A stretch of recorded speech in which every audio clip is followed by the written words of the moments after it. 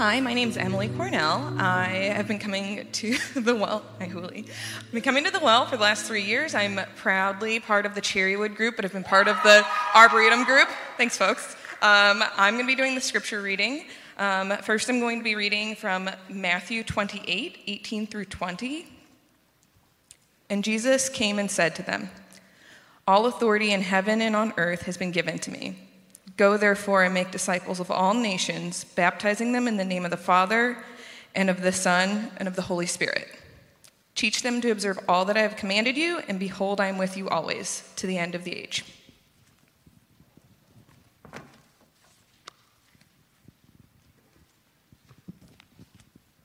I'll also be reading from Romans 15:7. "Therefore, welcome one another as Christ has welcomed you, for the glory of God." This is the word of the Lord. All right. Saints of Christ, what's good? Happy fall festival, Bible costume wearing, hallelujah night, harvest party, trunk or treat day. Look, I know some of you grew up with parents who acted like they didn't celebrate Halloween. And I ain't gonna act like all those things the exact same thing, but how are we? We good? Good. Look, that hit too close to home for some people.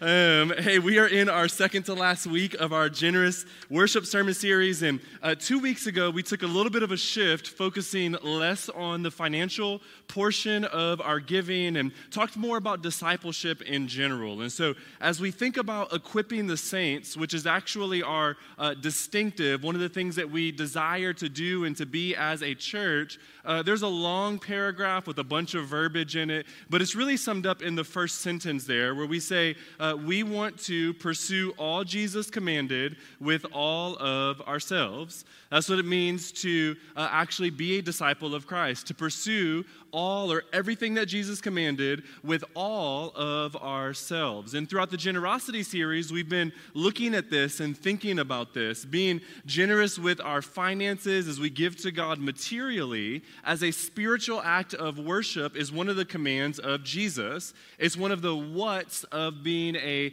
Christian. However, we don't just obey God with just these little portions of obedience only. We actually want to give all of ourselves to God. So we've been focusing on not just the what of discipleship, but the how of discipleship. In fact, we put this tool up on the screen every week where we've looked at how Jesus commanded us to love with all of our heart, soul, mind, and strength. And we were looking at finances, particularly in the way that we do that. And this is really important, beloved, because if we only focus on the what we're supposed to be doing, then what will naturally happen is we'll begin to drift towards moralism or legalism, which is what many people who grew up in the faith grew up with, and it's actually what a lot of us ran away from. Because if we're only focusing on the what of discipleship, then we're only focusing on the law, and law-based thinking only turns us into legalists. And so today we're shifting from our focus of the Great Commandment, the how, into the Great Commission, the what as well. Because see, a lot of us, we understand the what of it, we don't understand the how of it.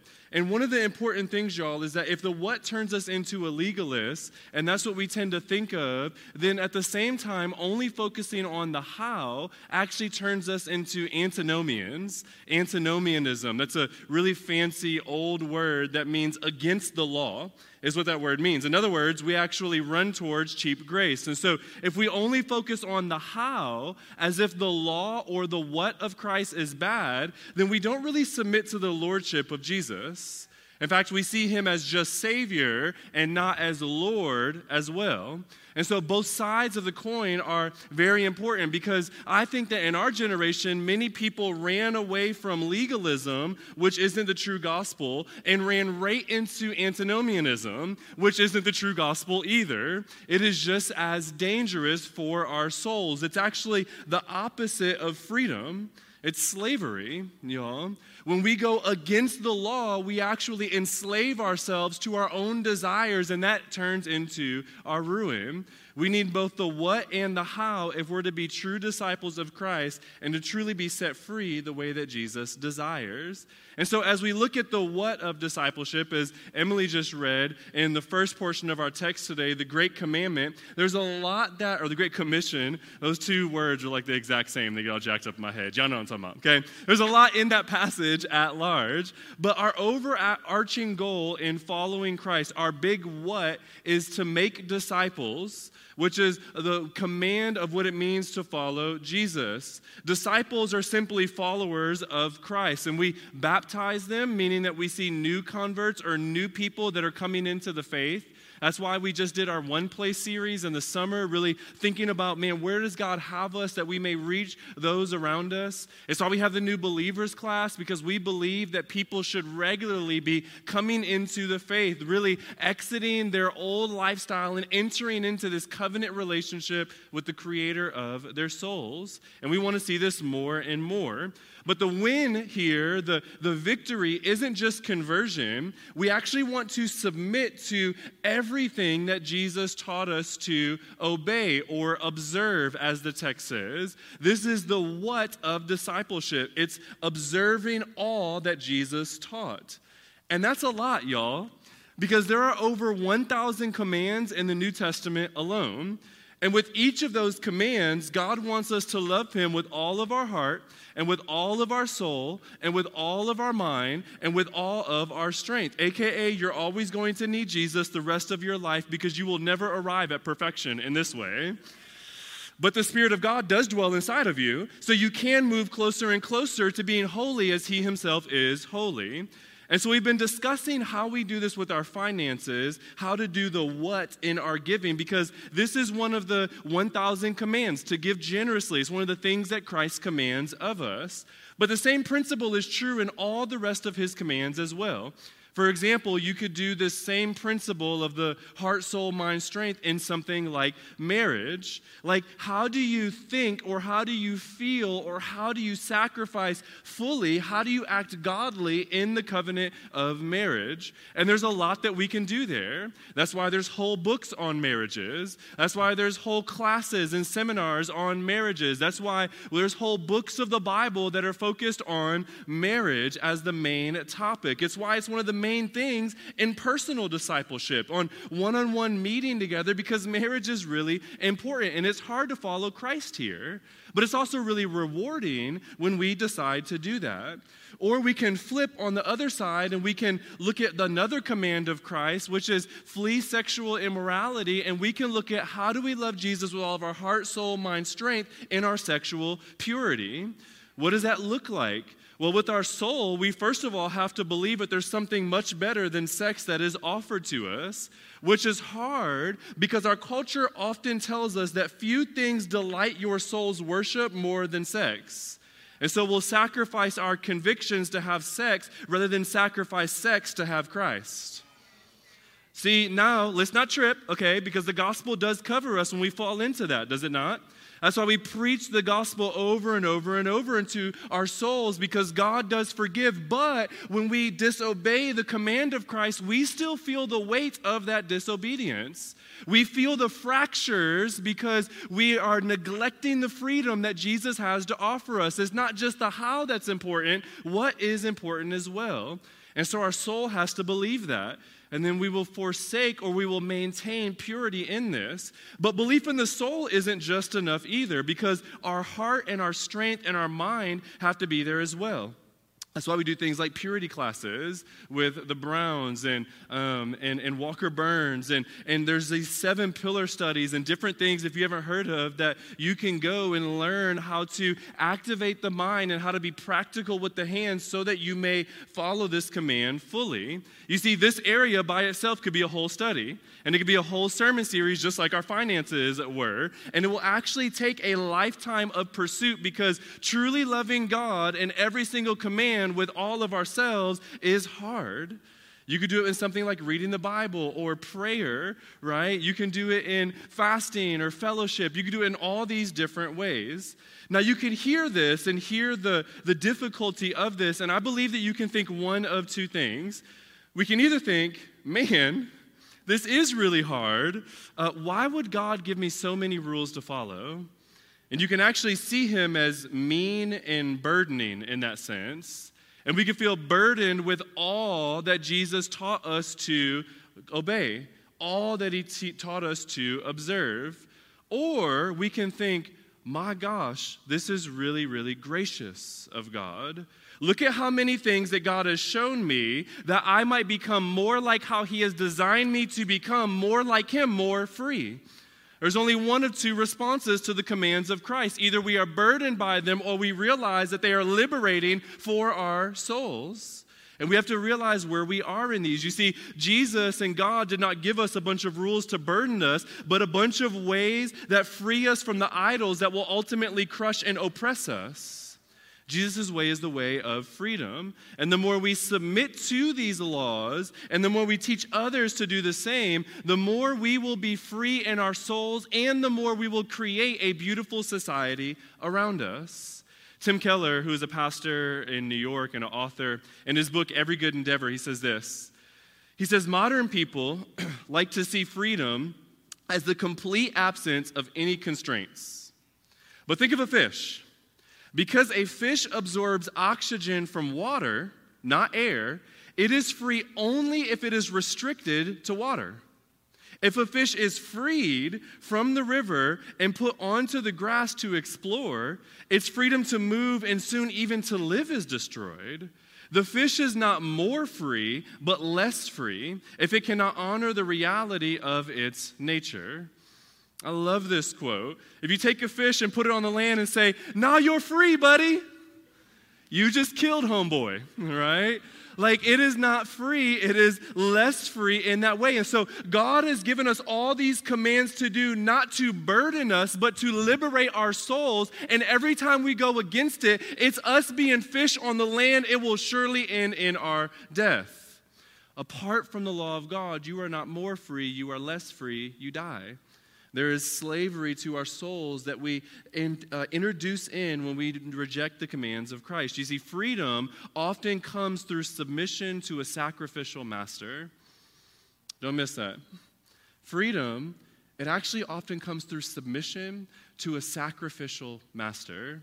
And so there are 1,000+ commands of Christ. And once again, we could focus on evangelism, which is why we did our One Place sermon series, and you'll see the life of it even next week when we celebrate baptisms, and how people are experiencing life, and how even the people that are baptizing others, they get this life and celebration because following this command of Christ gives life. We could talk about general discipleship, how you help other people follow Jesus. We'll actually do that later in the year, though. We could talk about killing some sin, which is good, or communion fellowship. All of these things that Christ gave us to follow are actually beautiful for our souls. But I want to focus on a really abstract one here, because I think if we could see something very abstract, like the second verse that we read today, and realize how we can follow him with all of our heart, soul, mind, strength, in something as simple as what Romans 15 shows us, then I think that we'll see how each of these commands are actually for our good and for our life. And so that second verse you see there on the screen that Emily read for us today, Romans 15, verse 7, it just very simply reads, "Therefore, welcome one another as Christ has welcomed you for the glory of God." This is actually a really, really simple command, a way that we model and mimic God in heaven in Jesus. But I believe that it has profound impact. Once again, every command is for our good, and every command is for our flourishing. In each command, we become more like our God, because in every command, he fulfills these things to perfection. And because I believe that we are made in his image, and we are made to represent and reflect him because we are image bearers, then we come alive when we practice these commands the way that God himself would practice them, or when they are practiced towards us. We feel this life that the gospel affords. To welcome here is actually a really, really, really beautiful word. It means to grant one access into one's heart, to take friendship or even intercourse. And so it ain't just like, "Hey, what up?" And that's it, all right? That ain't welcoming somebody that's going, hey, what up to them, okay? To welcome them means to receive them in that sense, to bring them in close. The Greek word is the word proslambano, which actually means to strongly receive or to take. Paul could have used the regular word for receive, but that P-R-O-S, that pros at the start of that word, it modifies the word to make it an extremely strong word. So he says, like deeply or desperately or extremely receive one another in intimate ways. And when we think about welcoming one another, even just in the gathering, like think about the practical impact that following a very simple command like this can make. For those of you who remember, okay, how many of you were actually like nervous when you very first visited the well? Maybe just a little bit nervous, right? But you didn't know like where to go. You didn't know who you might meet. You didn't know what to say. You didn't know what type of church we might be. You didn't know if you would be welcomed here. If you were just a little bit nervous, if you can remember the first time you visited the well, would you raise your hand? And keep it up high, high, high, high. Don't be ashamed. Look at that. Okay? Now look around real quick. No, keep your hands up. Like look around. All right? Now, 10% of us in here are just walking with confidence, right? We're like, I ain't care. All right? But you ain't get picked on in school like the rest of us, okay? The rest of us, we got some insecurities, y'all. And so think about the impact that following a command like this can have. It may be the reason our church exists. Don't miss that, right? Like, if you were not welcomed, if you came in and you were rejected, would you still be at the well? And so there's something important about following a command like this. It literally builds the body of Christ. The gospel point here, I want to give it early, and if you were at the men's and women's retreat, then you'll see what I'm doing with the EFAP here. But Jesus literally practices this to perfection, does he not? You see, Christ expressed absurd hospitality towards us, literally welcoming people, receiving people into his presence. Like, you remember the kids that were running up on him, and the disciples were like, no, not the kids. And he's like, what? No, welcome them as well. Jesus is our example here. Or the women that were running up on him, and people were like, yo, you can't be doing that with women. Everybody who was looked upon as less in that culture, Jesus welcomes all the more. You see, Christ expresses this to perfection. He strongly or intimately welcomed these people into his presence. In fact, he welcomes you into the kingdom of God. Gentile, people who are not worthy to enter into the throne room of heaven, you and I enter in now because of the welcome of Christ. Jesus expresses this to perfection. In fact, in John chapter 14, beginning in verse 2, it'll be there on the screen, but Jesus says this about the kingdom of God. He says, in my Father's house, there are many rooms. If it were not so, would I have told you that I go to prepare a place for you? And if I go and prepare a place for you, I will come again and I will take you to myself, that where I am, you may be also. That word take here is that same word, proslambano. In other words, Jesus brings you into his presence. He makes a place in a strong way, in an intimate way, that you might feel welcomed by God, even though that place is not your home. But it is your home because Christ has given it to you. And so Jesus welcomes us in these beautiful ways. And in fact, Jesus is not just our example or our perfection. Jesus actually atones for our mistakes. He covers our failures when we fail to live out the Romans 15 command. Because so Jesus welcomed everybody, Jesus was actually rejected by everyone as well. You see, Jesus, the most welcoming person ever, should have been reciprocated that sort of welcomeness, but instead, Christ was rejected by everybody, having no place to even lay his head. Though he makes a home for you, he became homeless that you might have that home. You see, Christ himself was rejected by all so that you and I might be received by the only one whose reception matters anyway, God. In fact, in Revelation chapter 22, verse 17, this is the last 5 verses of the Bible. It ends with this. Verse 17, it says, the Spirit and the bride, that's you and I who believe in Jesus, we say, come. And let the one who hears come. And let the one who is thirsty come. Let the one who desires to take the water of life without price, let him come and drink it. This is the end of the story. You actually receive, or that word take the water, it's the same word there, proslambano. You receive intimately the wellspring of life that you might be delivered for your soul. You see, you're welcomed eternally by God. Like, doesn't it feel good when you're truly welcomed, y'all? Like, if you think about this for a minute, like think about the person who you actually really desire to see. If it's at, like, church or maybe a community group or maybe at your work or something, like, you just know that you're going to be embraced by them, right? Like that person that comes up and gives you a big old hug. It feels good to be received by them, doesn't it? That's actually how you're going to feel for all of eternity, but by God himself. That is good news. Julio over here about to start crying. I see it. Listen, this feeling of being strongly welcomed, this is what you will feel if you're a believer in Jesus. You'll just feel it from Christ himself. So therefore, when we practice it, are we not imaging Christ? And is that not why it feels so good? Like even lost people, they can image Christ, right? So it's not just the church that does this. All of us can actually be examples of Jesus. It's why you feel so encouraged when somebody welcomes you. This is good news. This is because Christ was forsaken and he was not received and he died outside the camp. But when he rose, he told us that not only can we be welcomed by him now and have this intimacy with God, we can even welcome one another and have intimacy with each other. This is the part of the what of discipleship. It's one of the many commands of Christ. You see, when we welcome one another, as Christ has welcomed us, I believe, as Romans 15:7 says, it is to the glory of God because it's what God does. It's what he does to you and to I. This is actually, I believe, one of the things that sort of set the well apart, particularly in early years, but even to date, is that we were doing this in some really awesome and some really unique ways. Like, we believe that this thing was a family thing. We believe that we were family, not just this random gathering of saints, but that we were the collected body, the family, the household of God, and we welcomed one another into that. And I believe that we were tasting these fragrances of eternity when we did that. When we welcomed each other truly as Christ has welcomed us. I believe what made us so unique in that was that it's kind of easy to welcome people who are kind of like you. It's a little bit hard to welcome people who are not like you. And yet we did it all the more, maybe even because of that. And it became this beautiful expression of the kingdom of God. I actually think that the pandemic tried to rob that from us.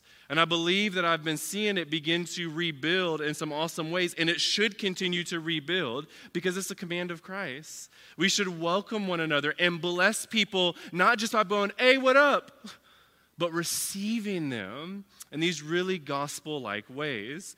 I mean, think about the importance of this here. Once again, this very simple, great command, the what idea of following Christ. Think about the importance of doing it with all of our heart, soul, mind, and strength. Think about how it complements evangelism. In John chapter 13, the chapter right before what we just read, beginning in verse 34, Jesus says this. He says, a new command I give to you, that you love one another just as I have loved you. You also are to love one another. By this, all people will know that you are my disciples if you have love for one another. So they realize that there's something different about us because we love each other, and it becomes a literal witness to the gospel in some awesome ways. In fact, oftentimes, I think that people believe that mission drives community, that as you do things together, then you're kind of intimate with the people that you do stuff with, and they use analogies like a soldier analogy or a football team analogy. Look, I was on some whack football teams, and I didn't feel like they was my brothers. I'm just keeping it a buck, all right? I was like, I'm ready for season to be over because we suck. We won an 8. I'm ready to play basketball, okay? And so it wasn't just mission that drive community. There's something else there. Now, mission aids community, but I actually believe that community, what we do in here, it often aids and it catapults mission, does it not? You see, if you're welcomed in here, you feel loved, and then what do you want to do when you leave here? Love, right? You feel loved in here, so you want to go out there and spread love. And as you go out there and spread love, it actually builds in here, which makes us love all the more. And it's this really awesome cyclical process of the gospel. I think that when we love one another, it is following the commands of Christ. I mean, isn't that how God set up the whole Old Testament anyway? He called the nation of Israel to be a people and then to welcome outsiders in. Because of the way they did life together, they just jacked it up. He calls the church to do the exact same thing, though, and we don't have to jack it up because the Spirit of God dwells inside of us. We can do it in some really awesome ways. And so I believe there's this cyclical process that God wants. So not only is it an evangelism tool, though, but it also perseveres your faith, does it not? Like it edifies us in Christ. Because y'all, can we keep it a buck? Life is a lonely, ain't it? Like life is a lonely sometimes. I mean, in the past month, okay, like real talk, and we in church, so don't be lying, all right? You shouldn't be lying anyway, it's the command of Christ, but especially not amongst the household of God, all right? Like how many of y'all in the past month on a Saturday or on a Sunday, like you, when you were thinking about coming to church, you just really did not want to come to the Sunday gathering? Just raise your hand, be honest. Raise it high, all right? The same height as the other one. My hand is raised too, y'all. Look, an elder's hand is raised, a staff person, your lead pastor, at times have felt like I don't want to come. And then look we were iffy to that point. But what does it look like for us not to want to be amongst the people of God? How in the world are we to become like God, who wanted to be amongst the people of God so much that he became a human and died for us? That's how much he wanted to be in the people of God. But we all just confessed, I'm not like God all the time, right? Like sometimes I lack this. But what does welcoming one another do? It breaks that, does it not? Because if you decide to come even just a little bit and you're welcomed in, very few of us would still be like, yeah, I don't feel like being here. Like immediately you're welcomed into the household of God. It literally perseveres your faith and it nurtures or grows or matures or edifies your faith, saints. This is why this is so important. Welcoming is this crazy, crazy ministry. And so this really simple thing that we could spend like 6 seconds exegeting and thinking about, but we're spending a whole sermon thinking about, like look at all the complexity of just this one verse. I believe it does wonders in the church of Christ.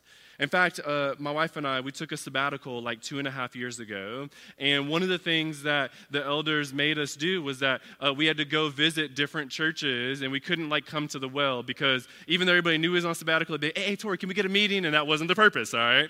And so we had to go visit all these other churches. And the first week, I was in North Carolina doing a little retreat, and I was by myself. And so I tried to get my brother to come to church with me, and he was like, nah, I don't feel like going to church. And I was like, you bum, all right? And so I really had to go by myself, and I realized I hadn't had to do that in almost a decade because I'm the pastor of the church.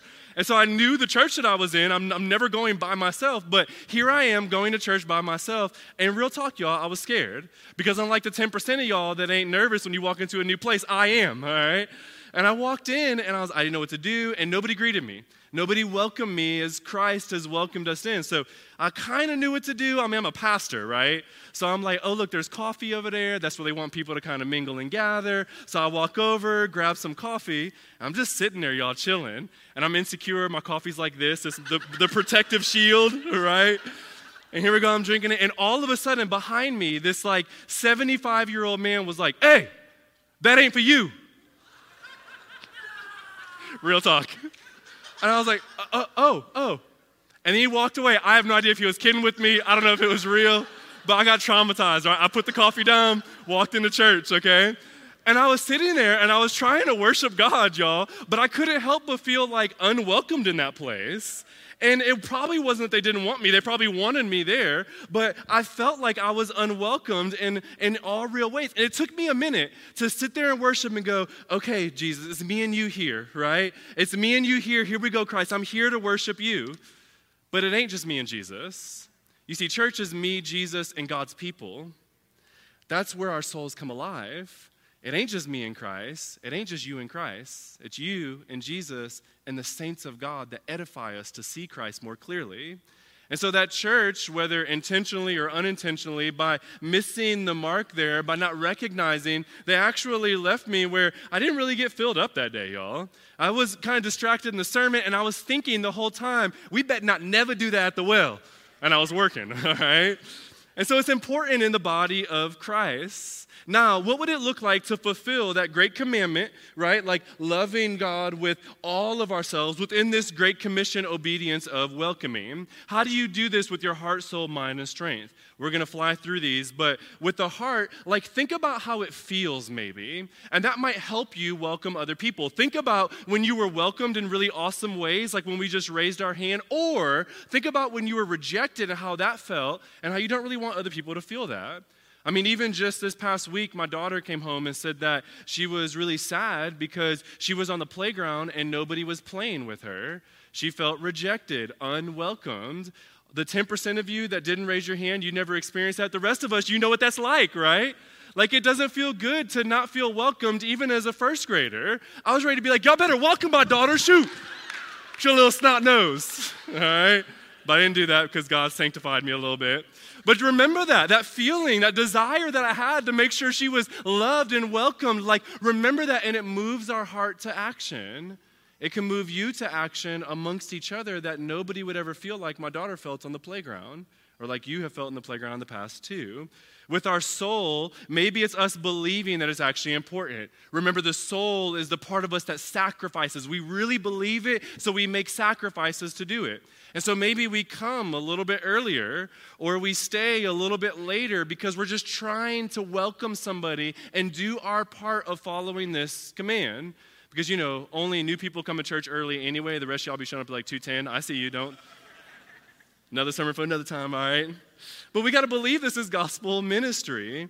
Maybe with the mind, it's actually thinking about this and coming prepared, literally thinking about people that we can welcome in different ways, thinking about specific people even. I remember when I went to college, there was my college pastor, his name was Chad, and I walked into college at Bowling Green State University completely out of my element because I grew up in the hood, and then I went to Bowling Green, which is a majority white college. Don't no black person go to a college named Bowling Green. All right, so I went and played football there, got hurt right away, never played. So here I am in this church, and there's like me, my friend who I brought with me, and one other black sister, and ain't nobody else in there. And I also grew up in a charismatic church. And so I'm used to people running around, speaking during the sermon, like dancing. And I went in there, and they were like, how great is our God. Spirit moving, sing with me, right?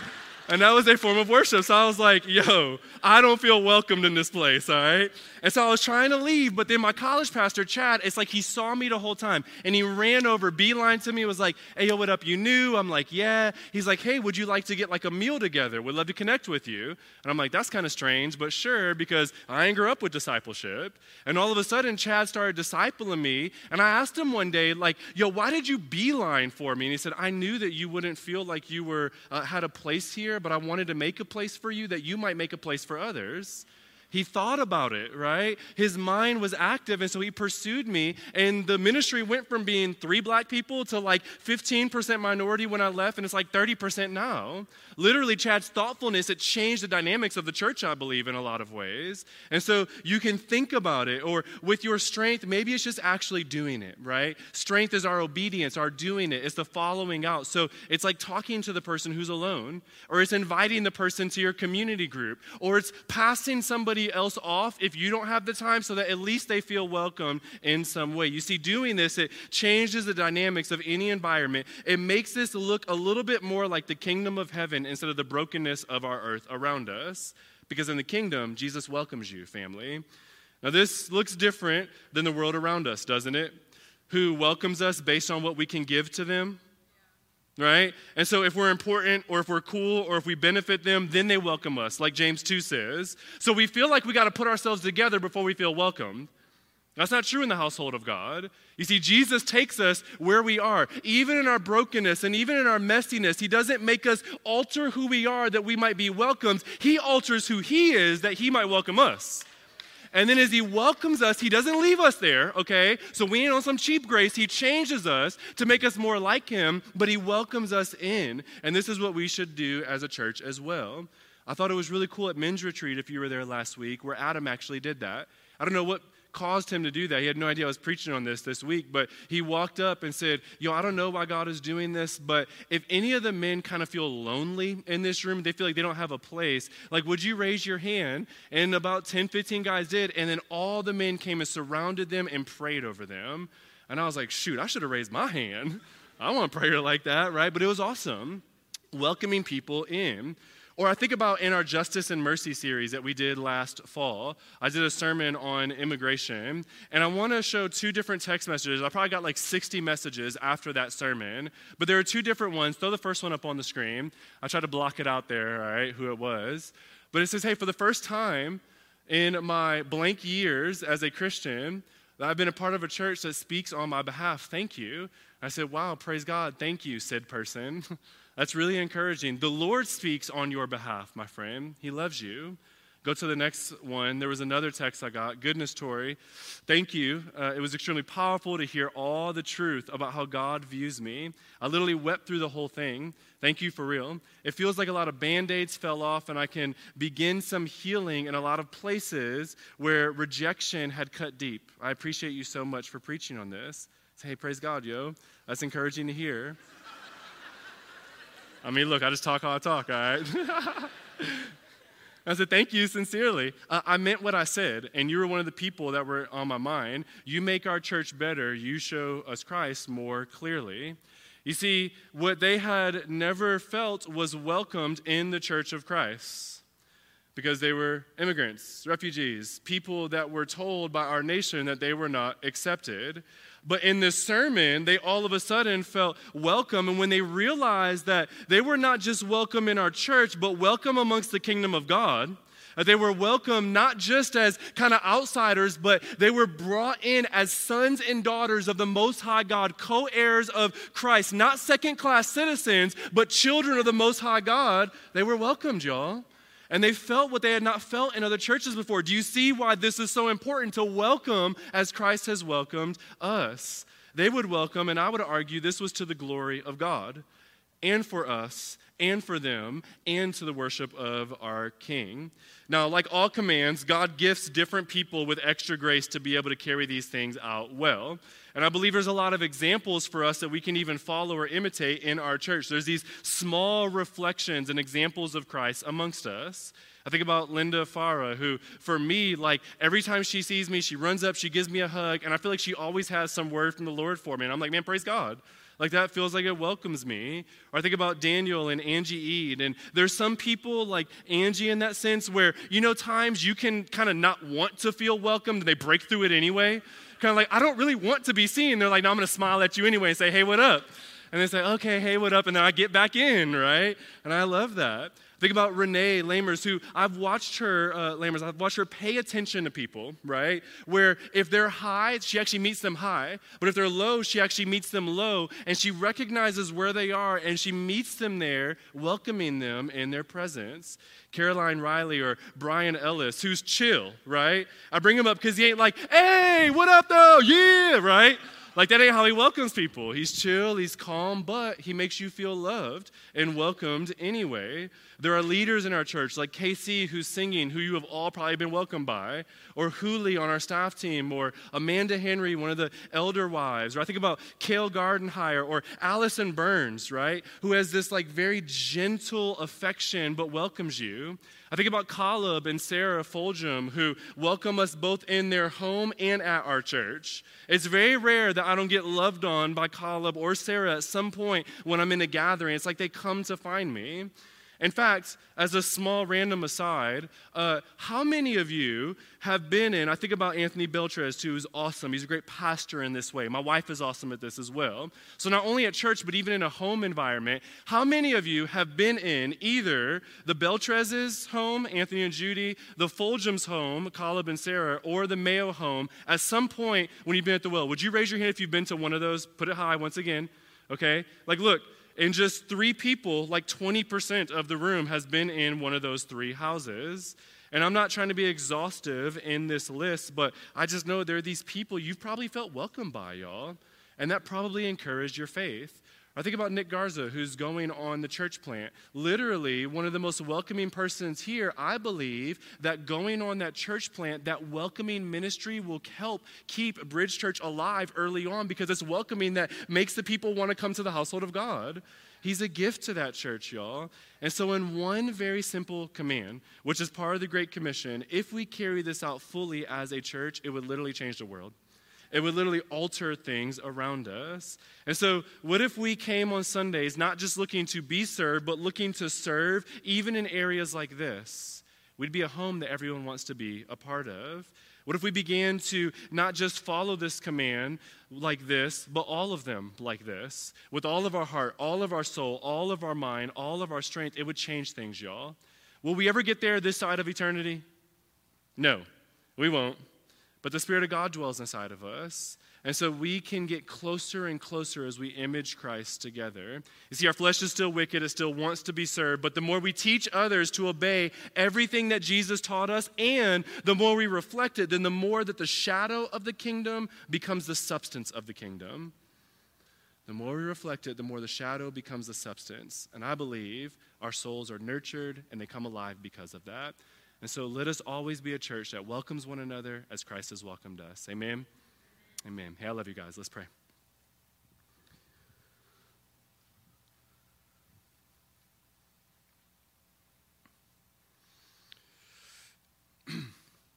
Jesus, I thank you, Christ, that this very, very, very, very simple command, it could literally change our church, change the city, it could change the world. I just think about my mom, who got rejected from the church and wasn't welcome because she was 17 and was pregnant with me. And that rejection and hostility made her kind of stay away from church for 2 decades. But then, Christ, because of your goodness and your grace, you drew her back in. And she's serving, she's on the welcome team now. How crazy is that? And God, think about how many of our stories is probably really similar to that story. And we got rejected for some reason, not embraced. God, I pray that would never happen at the well. Where it does, I pray that you would shower out grace and mercy. You would shower out forgiveness. You would shower out repentance, that we would be a church that just looks different, God. Christ, I thank you for welcoming us, that you have welcomed each of us into the kingdom of God. God, I pray for those who have yet to accept that invitation. They have not been welcomed by you because they have not received you. They have not taken the water of life. They have not taken the bread of life. They have not taken you as their Lord. God, I pray today that they would welcome you into their hearts. Friend, today you can know the God who will welcome you into eternity if you welcome him in. He will be there, not cold-shouldered. He will welcome you with open arms like the prodigal father. Embraces and loves. Man, thank you for that, Jesus. God, I pray that there would be people that give their lives to you today, that make you both Savior and Lord, that follow you. And God, for all of us who have professed faith in you, thank you for welcoming us in. I know we don't deserve it, but you have given it freely. So God, I pray we would come to you, as Revelation 22 says, would we come to you, Christ, who welcomes us so freely? And would we receive that intimate embrace that is offered in the gospel over and over and over again? I pray this in your very beautiful name, Christ. Amen.